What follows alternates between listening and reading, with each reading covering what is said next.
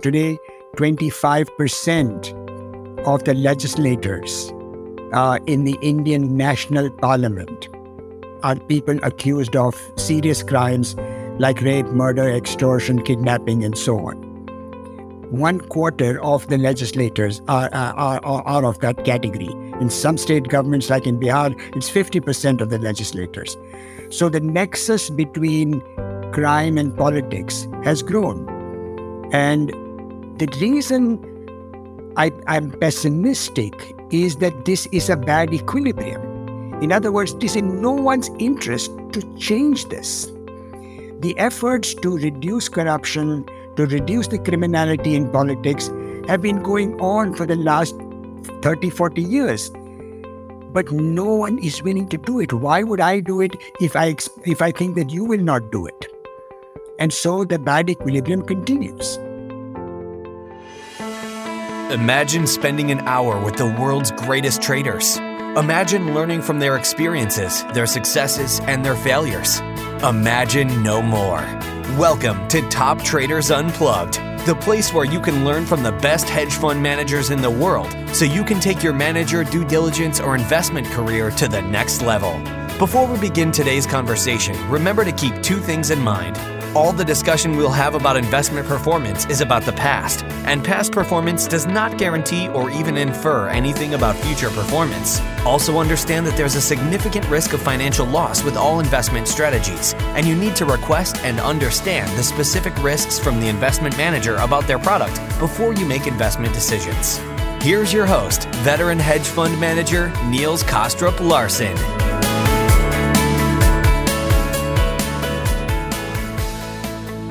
For me, the best part of my podcasting journey has been the opportunity to speak to a huge range of extraordinary people from all around the world. In this series, I have invited one of them, namely Kevin Coldiron, to host a series of in-depth conversations to help uncover and explain new ideas to make you a better investor. In the series, Kevin will be speaking to authors of new books and research papers to better understand the global economy and the dynamics that shape it, so that we can all successfully navigate the challenges within it. And with that, please welcome Kevin Coldiron. Thanks, Niels, and welcome everyone. So India, it's the world's largest country. It's 4 times the size of the US. 1 out of every 5 people under the age of 25 in the world live in India. McKinsey says it's already the Indian century. Morgan Stanley is very bullish on the stock market and the economy.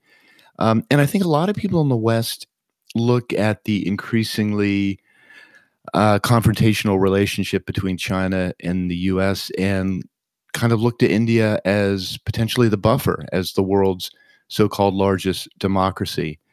But our guest today has a different perspective. Ashoka Mody is a visiting professor of international economic policy at Princeton. He worked for many years at both the IMF and the World Bank. And he's the author of a new book called India is Broken, which, as you can tell from the title, means he's got a much more somber view of India's current state and its future prospects. So today is a show for anyone who wants to spend a little time, go beneath the headlines, go beneath the hype, and try to understand the world's largest country a bit better. So with that rather long introduction, Ashoka Mody, thanks so much for joining us, and welcome to the show today. Thank you very much, Kevin. Thank you for having me. So I know that you were born in India, raised in India, you did your undergraduate and I think also a graduate degree in India. Would you mind just giving us a little personal history about your time in India and then how you came to the United States? And then perhaps we could then jump ahead and just hear about what motivated you to write this particular book now. Okay, thank you. So my father worked for the Reserve Bank of India, which is the central bank. So growing up, lived in different cities, Calcutta, Delhi, Bombay, Chennai, or what used to be called Madras then. Yeah, just a public servant, my very typical child of a public servant. very heavy emphasis on education at that level of society, and went to a very well-known engineering college in Chennai called the Indian Institute of Technology. And then went to a small center in Trivandrum, which specializes in economic development. Although I graduated in electronic engineering, my heart was always in economic development. And so I transitioned the day I finished engineering. And then eventually I came to Boston University to do a PhD. And from there, then sort of life just took its own course, went to Bell Labs, World Bank, and then, as you say, IMF, and now Princeton. I'm a serial retirer. I've retired early from the World Bank, early from the IMF, and now I'm at Princeton. That's a very good strategy, actually. So when you retired for this most recent time, is that when you started working on the book? So I did an earlier book. So when in the IMF, I was working on Europe. And in some ways, the high point of my professional life was doing the bailout of Ireland in the midst of the global financial crisis. That was, I believe, in 2010. And then I stuck around for another couple of years. I was the man responsible for Germany at the IMF. So when I came to Princeton in 2012, I did a book on Europe, on the Euro specifically, called Euro Tragedy, which took me 6 years to write. In fact, we were just talking about Barry Eichengreen, and early on I asked Barry, I said, Barry, how long does it take to write a book? And he said, twice as long as you think it will. And indeed, it took me 3 times as long. So it took 6 years to write that book. And then the last 4 years, I've been working on the India book. And what motivated you, given that your professional career, at least the part of it toward the end was focused on Europe. What motivated you to kind of pivot and write about your home country? So, as I say in the preface to the book, in I think 2018, I became a U.S. citizen. Finally, after being in the United States for 17, almost 35 years.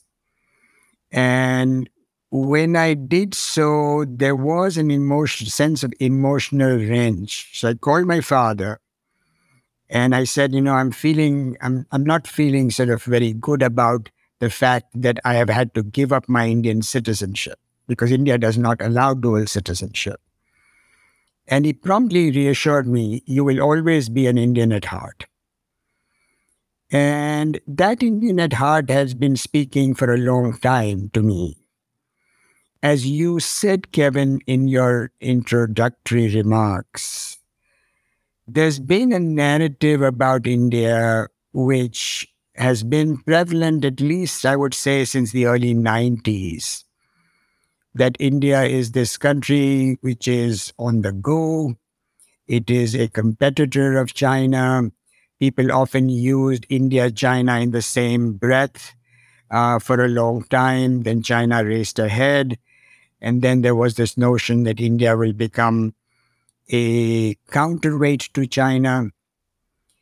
And having seen the lived reality, although I belong to the part of India which, lives pretty much first world lives, even in India, you see the lived reality. And the narrative that the Indian authorities and the Western elite tell about India didn't just pass the smell test for me.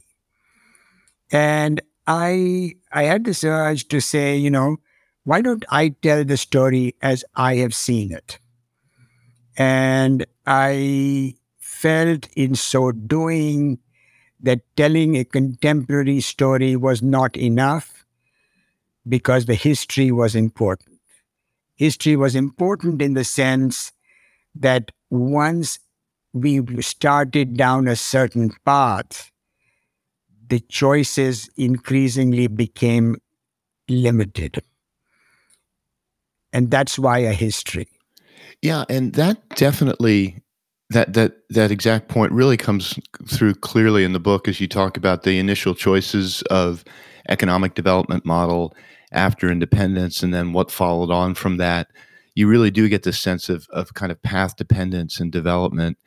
Um, you say actually say toward the end of the book that when India became independent in 1947, it had faced three challenges to basically increase agricultural productivity, make farmers more productive, create good jobs in the cities for a growing population, and to compete internationally. And to meet those challenges, it relied on what you called an improbable democracy, essentially relying on the wisdom of poor and largely illiterate citizens. And then you kind of conclude by saying, hey, 75 years later, those three challenges are still unmet.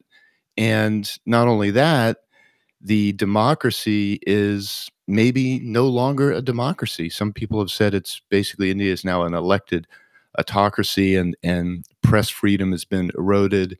There's increasing violence. So that's quite a different story than what we often hear in the Western press. So I wondered if perhaps we could start by talking about the path that India did not take, because that to me sort of serves as sort of like a reference point in your book. You're referring back to it a lot, and so there's basically a development model that was followed by Japan and then Korea, Taiwan, even China and Vietnam, all in slightly different ways. But could you lay out for us that kind of development path that led those other East Asian countries to, kind of to meet their development challenges, and then we can talk about the path that India did choose to take.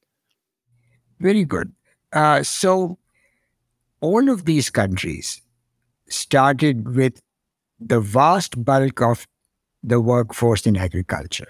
Japan, by one estimate, at the time of the Meiji Revolution, had about 80% of its workforce in agriculture. India, at the time of independence, had about 70% of the workforce in agriculture.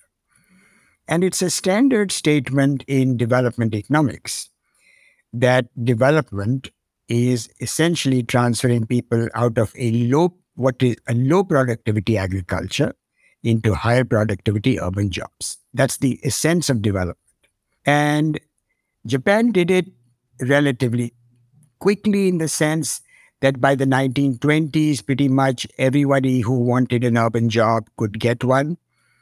And then Korea and Taiwan and China did it much faster than Japan did. So Japan took almost about 50 years to do it. Korea and Taiwan did, and China took even less time to do it. And that requires this dual effort. Raise productivity in agriculture so that you need fewer people to work in agriculture, and create jobs to which people can then come, those who have been freed from agricultural chores. And in the Indian context, we never really got round to doing that.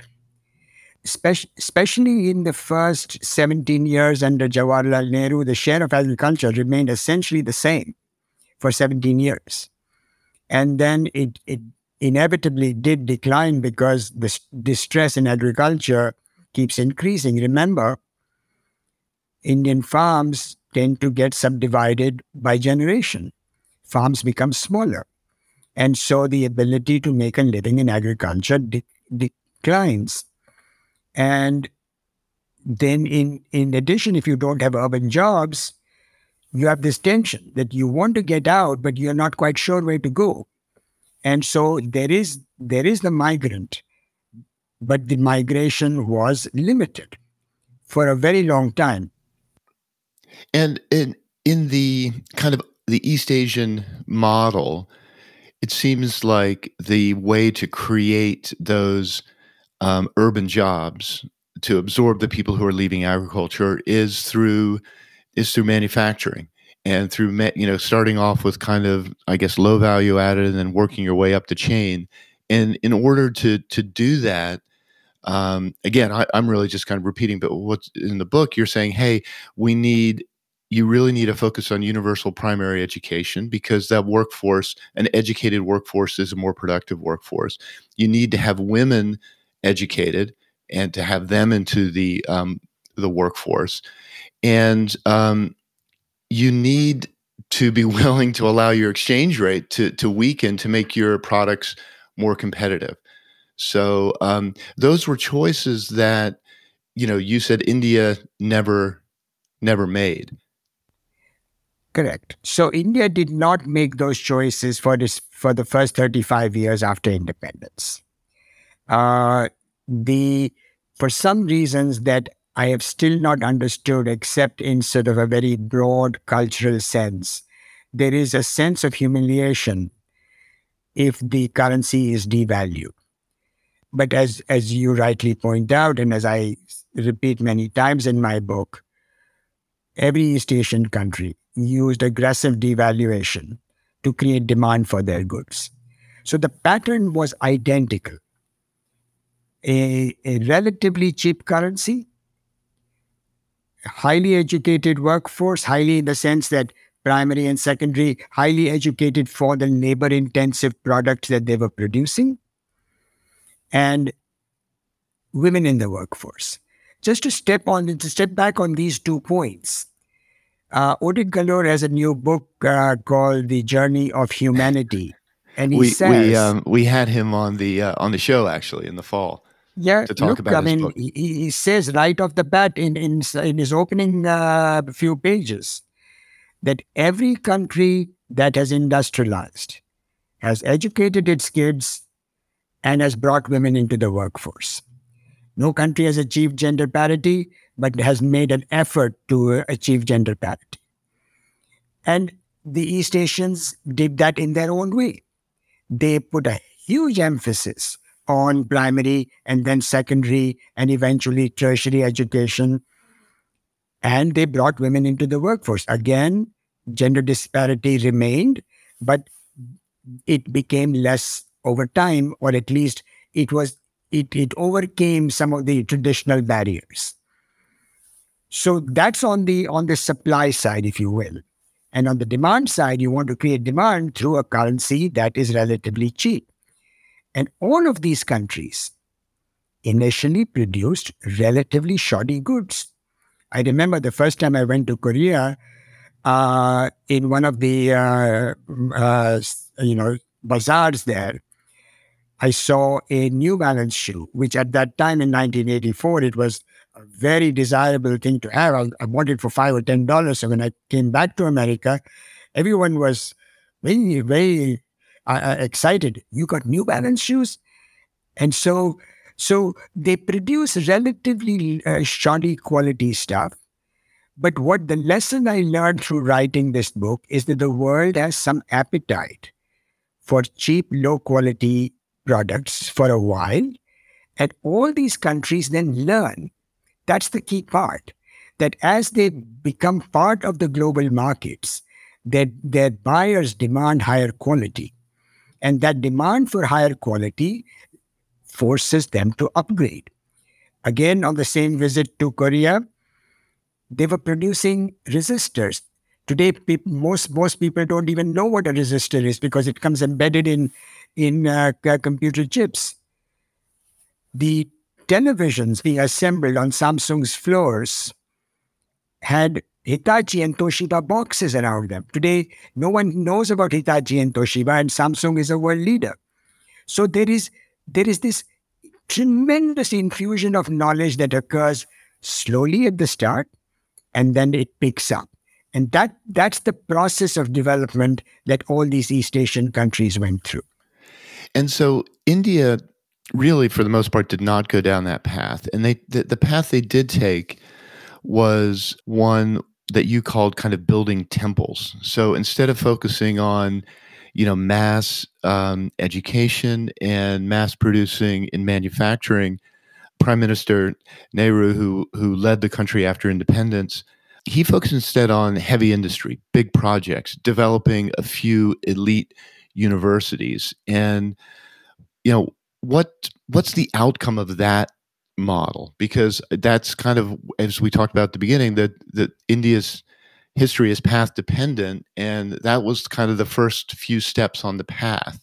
What are the economics problem with kind of building temples for India? So there were three problems.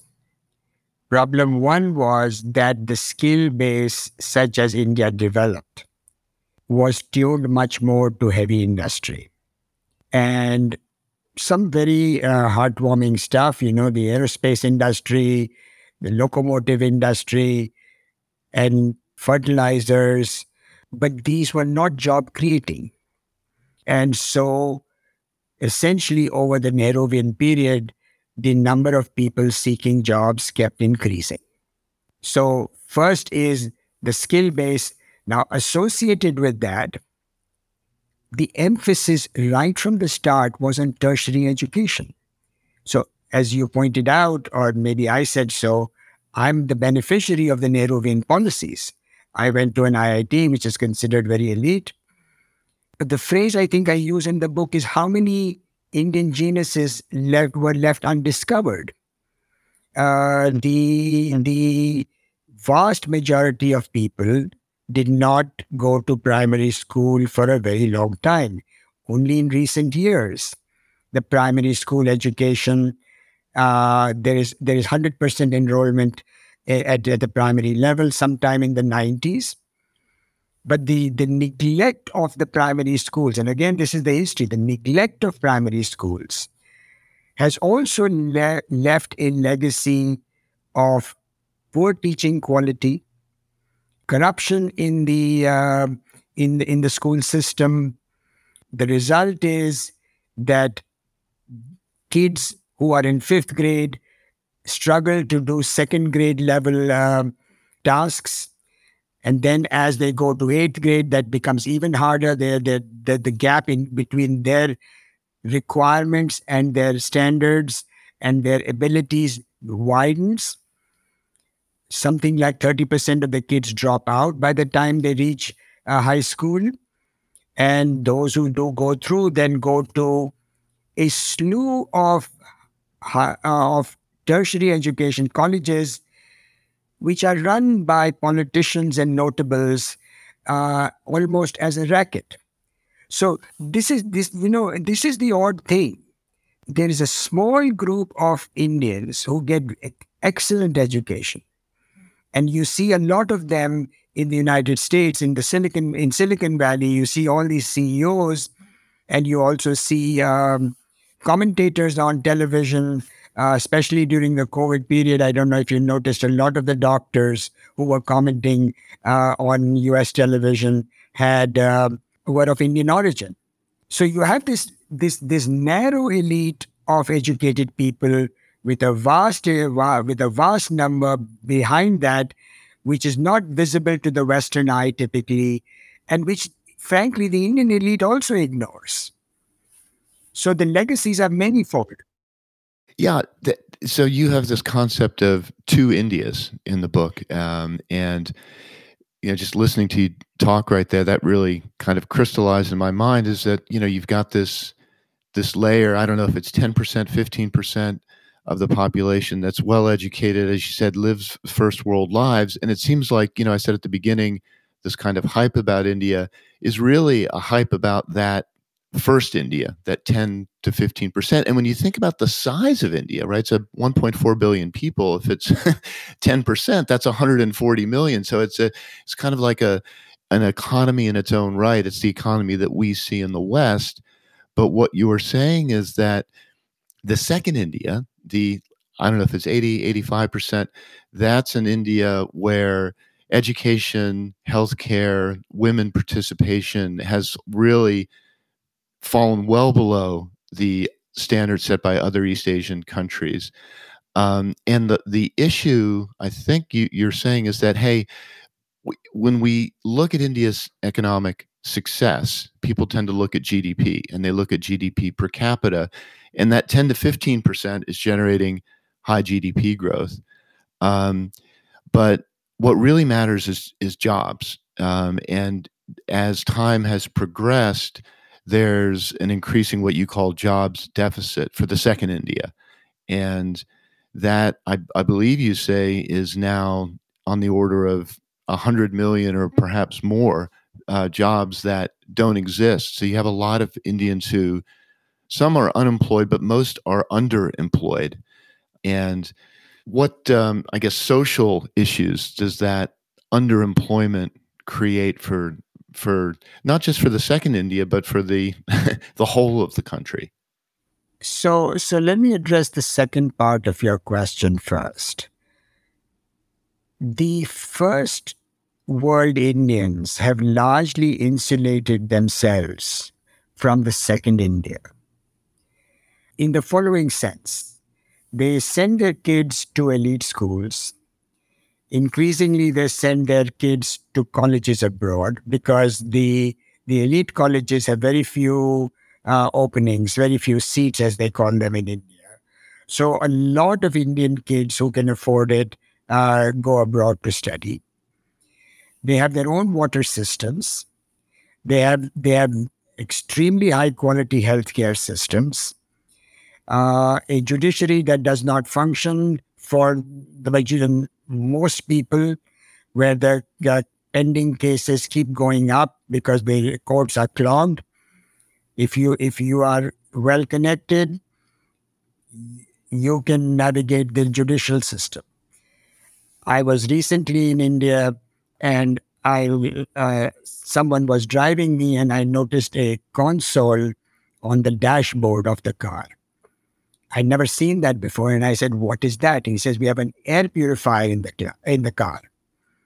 And the console was giving you the air quality index inside the car. So the air is highly polluted. Indian cities compete with each other to be in the top 10 of the most polluted cities in the world.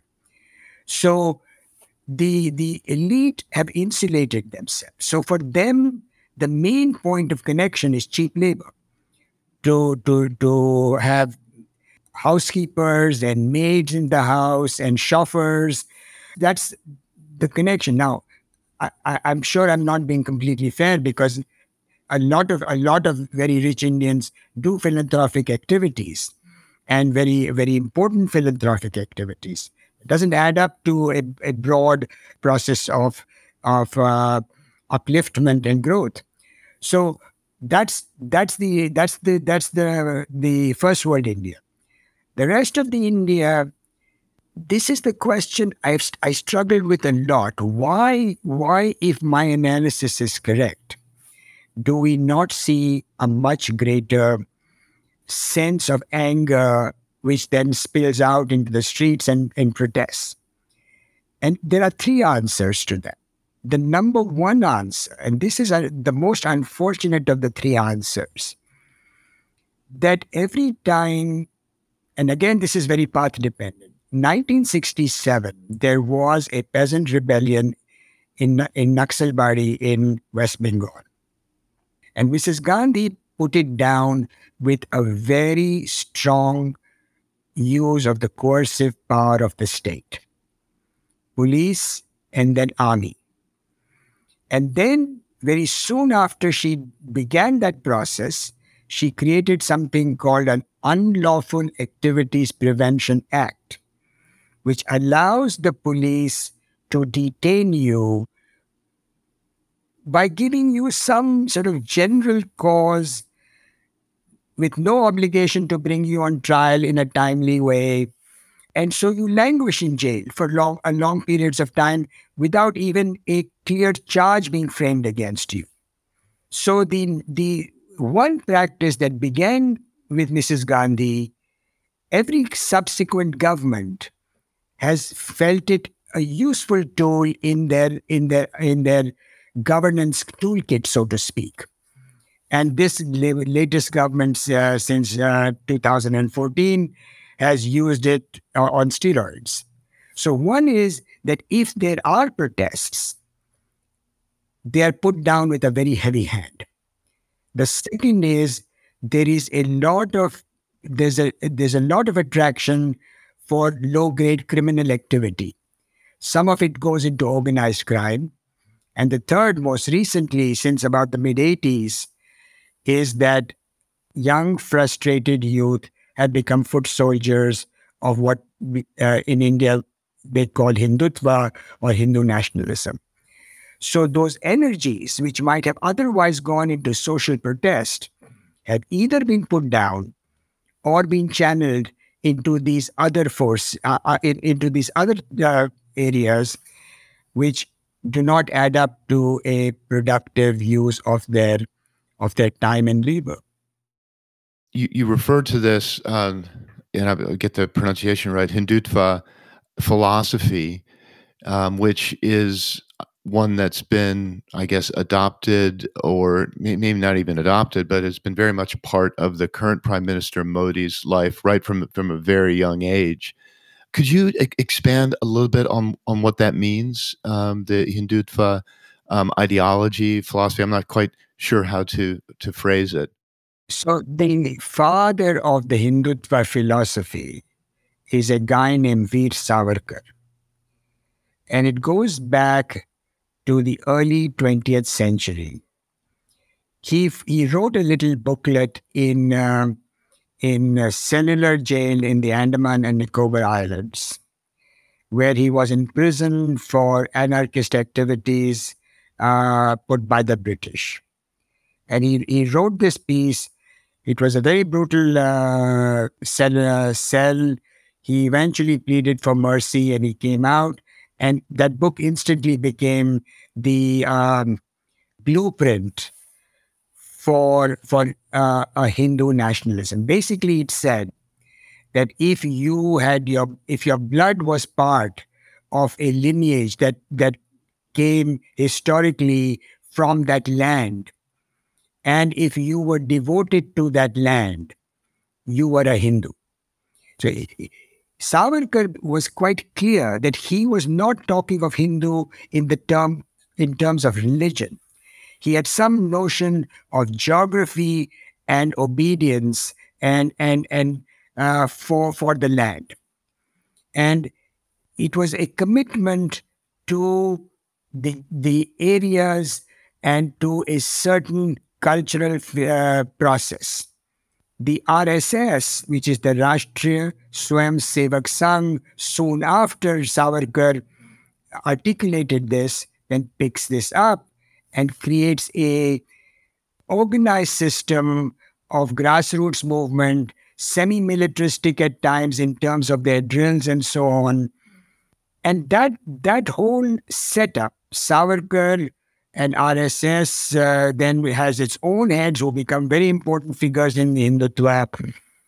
They lie fallow for a long time, till about the mid 80s, when Mrs. Gandhi's tenure is coming to an end, the social tensions are on the increase, and they create a demand for breaking a mosque on which a Mughal emperor is supposed to have built, a mosque that a Mughal emperor is supposed to have built on a site where there is some notion that the Lord Ram, who is a very beloved deity in the Hindu system, was born.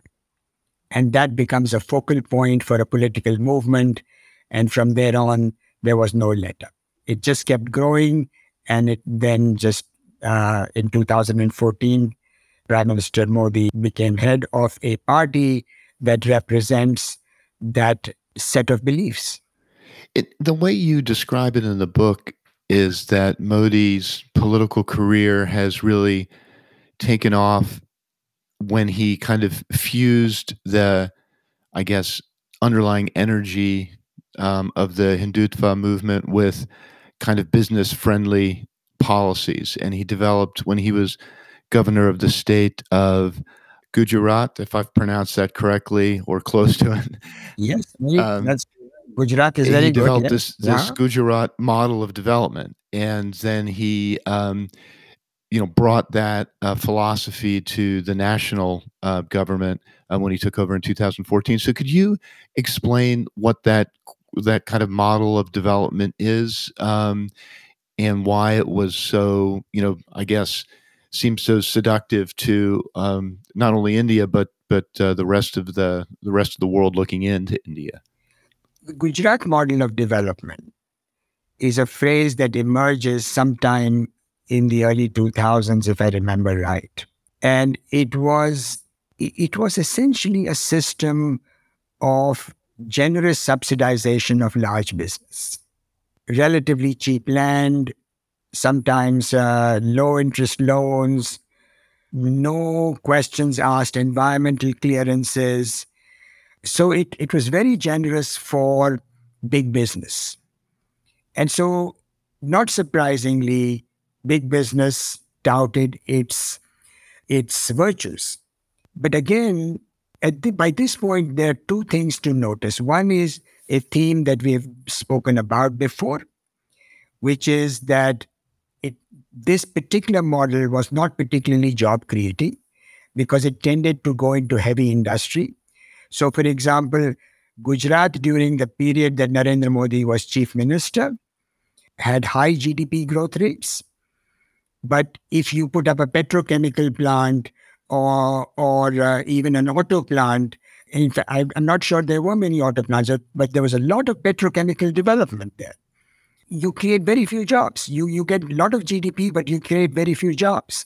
So it was not job creating. And by now, we have another important force in the Indian political, economic, and social system, which is environmental degradation. So, this is another reason I am very skeptical of GDP as a metric, because if you're chewing up the inheritance of your kids, you can show GDP today, but what are you leaving for them tomorrow? The environmental degradation again begins early, accelerates during Mrs. Gandhi's period, and by the new millennium, environmental degradation is again going at very rapid speed. So the Gujarat model embodies, in a sense, it takes the old capital intensive, limited job producing model and ties it into this further depredation of the environment. That's the Gujarat model. It's attractive because corporate profits are large. And so you have Ratan Tata, for example, one of the most important Indian tycoons, coming on Farid Zakaria's show, the GPS, Global Public Square, in which he says, yeah, that's great stuff. I wish I'd done more. Yeah, sure, it's great for him. There's no problem with that. So it's kind of a modern version of the temple's development strategy in your mind, which is, kind of reinforces this to India path. The Gujarat development model creates some jobs. They tend to be highly skilled, relatively well paid, attractive to foreigners, but leaves this continuing job deficit for the second India. Absolutely. I mean, for example, in 2013, 2014, while the campaign was going on for the 2014 election, the BJP, in its manifesto, the Prime Minister himself talked about jobs.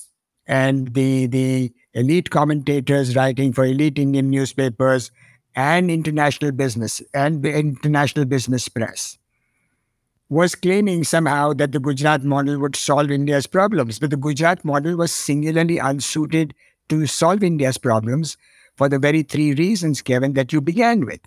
It did very little for agriculture. It did very little for urban jobs. And sure, it did not create a more competitive Indian manufacturing sector in the global economy. The share of global exports of manufactured goods has stagnated at, I think, about 1.8% or thereabouts since about 2012. This is a period during which Vietnam has come from below and caught up with India.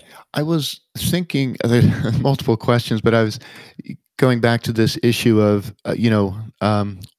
what happens, what's the fallout from this, kind of ever increasing jobs deficit? And one of the things that surprised me in reading your book was the question marks you raised about economic statistics and their integrity, because I'd always kind of thought of India as being like having this very sort of professional civil service producing good quality data. And you're saying actually it's that, you know, very hard to get hold of kind of reliable employment statistics. Some surveys on poverty were, dismissed because they showed results that were unfavorable. So you've got this kind of growing question mark, in your opinion, over data, and at the same time, you've got an erosion of press freedoms that the government. If there's critical articles in the press, then the journalists are investigated for tax issues, corruption, etc. So I'm wondering if these, the erosion of data quality, the erosion of press freedoms are kind of like a necessary fallout from a government that's not producing enough jobs to for its constituents. So it's sort of saying, hey, we need to kind of cover that up to some extent. We need to suppress any criticism of that. And again, I'm not endorsing this. I'm just kind of repeating back to you what's in the book. But is that kind of how you view it? Is that those things kind of almost expected given the situation? Yeah, unfortunately, I do. So, just to give you four data points, the GDP statistics are under a cloud, but put that to the side. That's the least of the problems. The employment statistics are under a cloud. And when you say under a cloud, can you be more specific? What do you mean by that? So, for example, there's been something called the National Sample Survey, which has every 4 or 5 years done a sample survey from which careful labor economists have then tracked the trends. And those trends show a very bleak picture. So just as I was completing my book, I asked myself, what does the Ministry of Finance say? Ministry of Finance used to publish a certain set of numbers and they discontinued them. And they started publishing a new series that showed enormous job growth. And so I asked a very well-known labor economist, what's going on? On the one hand, we're seeing all this frantic search for jobs where millions of people apply for hundreds of jobs, and the government says that they're creating that the economy is creating millions of jobs, and he said just ignore it. That's complete nonsense. And indeed, it turned out to be complete nonsense. Those numbers have some erratic nature to them. No one quite understands what they are doing. And when you even them out over a period of time, it in fact turns out that even those numbers, properly presented, do not show any job growth. But they throw a lot of dust in the eye. Same thing with the poverty numbers. So India was one of the pioneers in doing sample surveys to estimate the extent of poverty. The last survey done on poverty was in 2011-12.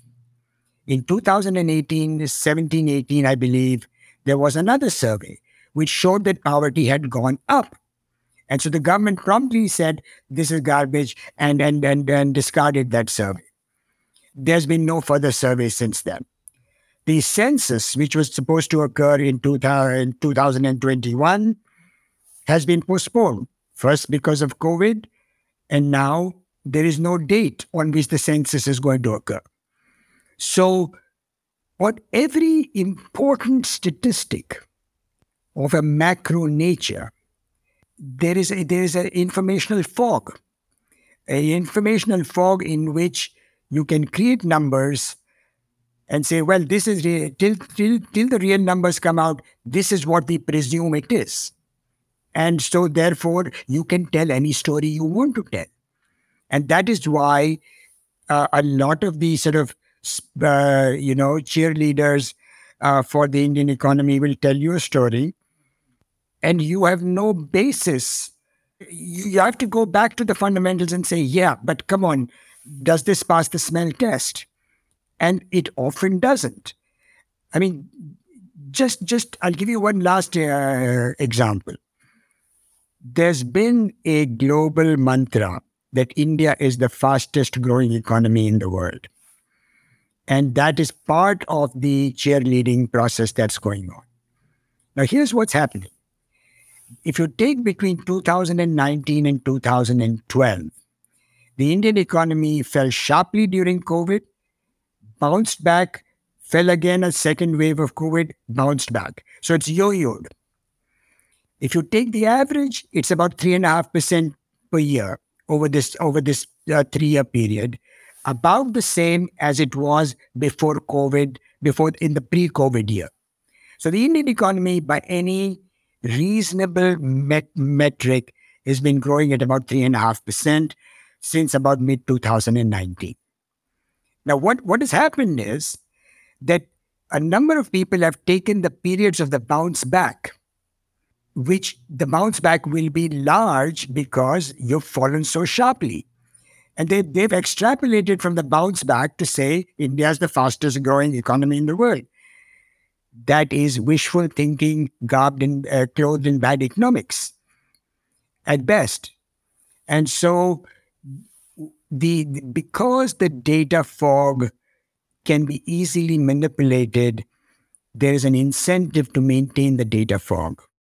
That's kind of surprising and disappointing. If you're a Westerner like me, you know, and you talk about this in the book that the Western press kind of has repeatedly got India wrong, but going all the way back to the time of Mrs. Gandhi. And just it's easy to find stories just recently in the FT and Bloomberg that are quite positive about India. Where does someone who like me or like our listeners who's interested in India go for what you consider to be kind of an accurate picture, or at least a picture that presents the other side to the Indian growth story? Where do you go for data and analysis? Where do I go? Very good question. The Princeton Alumni Weekly recently asked me to tell their readers which are the 3 books on India which I like. And all 3 books are written by journalists who are on the ground reporters. So one book is by a Mumbai-based journalist called Landscapes of Loss. She talks about the distress in agriculture, about the interaction of a system which through years of environmental degradation has lost water and is now facing the onset of a climate crisis or periodic heat waves, and therefore acute distress during several parts of the year. Another book is on the floods in Chennai in 2015. I'm forgetting the title, but the author is Krupa Gay. She has written a beautiful book about the floods. Now, what is important about the floods, and this is again an extremely important theme, that the floods were due to excessive or improper release of water from a dam. But the real problem was that this construction industry has built over the water bodies in cities. And this is true in every city in India. What that means is that even if there is a mild downpour, the water just comes flooding into the city because the absorptive capacity of the traditional sinks of water has been shut off. This is part of the process of a rampant and completely chaotic urban development. And she has described how this construction devastated the city of Chennai. But recently we had these floods in Bangalore. Same thing. Same thing happens in Delhi. Same thing happens in Mumbai. And a third book, which is much more visceral, is about this sort of acute corruption in state governments. It's called Despite the State by a fellow named Rajshekhar, who also has written brilliantly about something called sand mining. The illegal sand mining is probably the source of the largest organized crime in India today. Sand is an extremely important ingredient in concrete, which is an important ingredient in construction, highly valued product, very organized mafia, many of whom become rich and filter into politics at local level and at senior level. I don't know if you noticed, one of the themes of my book is the increased encroachment of politics by criminals. Today, 25% of the legislators in the Indian national parliament are people accused of serious crimes like rape, murder, extortion, kidnapping, and so on. 1/4 of the legislators are of that category. In some state governments, like in Bihar, it's 50% of the legislators. So the nexus between crime and politics has grown.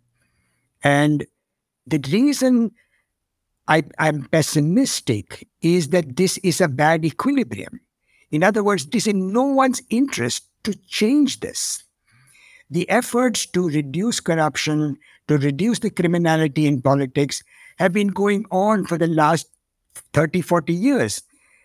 But no one is willing to do it. Why would I do it if I think that you will not do it? And so the bad equilibrium continues. Yeah, it's almost like the power in some sense is in those 100 or 200 million of underemployed people.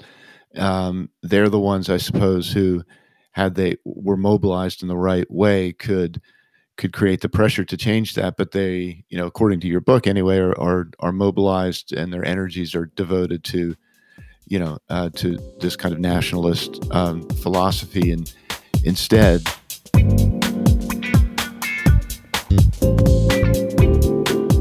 I want to ask you about press freedom. So, there were some shocking statistics in the book about press freedom, and that that's been eroded a lot. And again, that's not, I guess, as a kind of a naive Westerner looking in, you sort of think of India as a land of many, many voices and people very, opinionated and willing to speak out. But it sounds like over time that's less and less the case. People who are, the author of those 3 books that you just talked about, what happens to them? Are they perfectly free to publish what they want? Are there consequences for them? Are there going to be consequences for someone like yourself? Right. So authors of the books so far have been generally ignored because they cater to a very small audience. On the newspapers, there has been a bifurcation. The general conventional mainstream media has taken the route of telling the narrative that the authorities and the international elite want to hear. With some exceptions every now and then, but by and large, do not deviate too much from that general pattern. There is something called the digipub, that is digital publications, which are more open, more forthright, but clearly independent press is subject continuously to the possibility of being questioned. And all you need to do is question them for tax evasion or not following certain rules and laws. And most recently, just in the last few days, one of the most prominent think tanks has been deprived of a license to access foreign funding sources, which will, in effect, at least highly compromise, if not cripple that institution over the next several months. So, voices of dissent are not welcome, and people are adapting to that by changing their behavior so that you don't get on the wrong side of the authorities, because the consequences are not trivial. So, we take that perspective and we look at kind of what I was talking about right at the beginning, which is this global, I guess, increasingly global confrontation between China and the US, and this kind of deglobalization and the, I think the hope amongst a lot of Westerners that, India might, if not side with the West, at least present kind of a, a buffer zone against an increasingly kind of autocratic governments. It sounds like you would disagree with that. That you think actually maybe India's incentives or their direction is, if not to be more aligned with China, certainly not to kind of automatically side with the West either. Look, Kevin, on this matter, my expertise runs out. What I can say is that if the premise of that statement is that India is a strong economy and democracy, then that premise is not at this moment in time a valid one. It's neither a strong economy nor a strong democracy.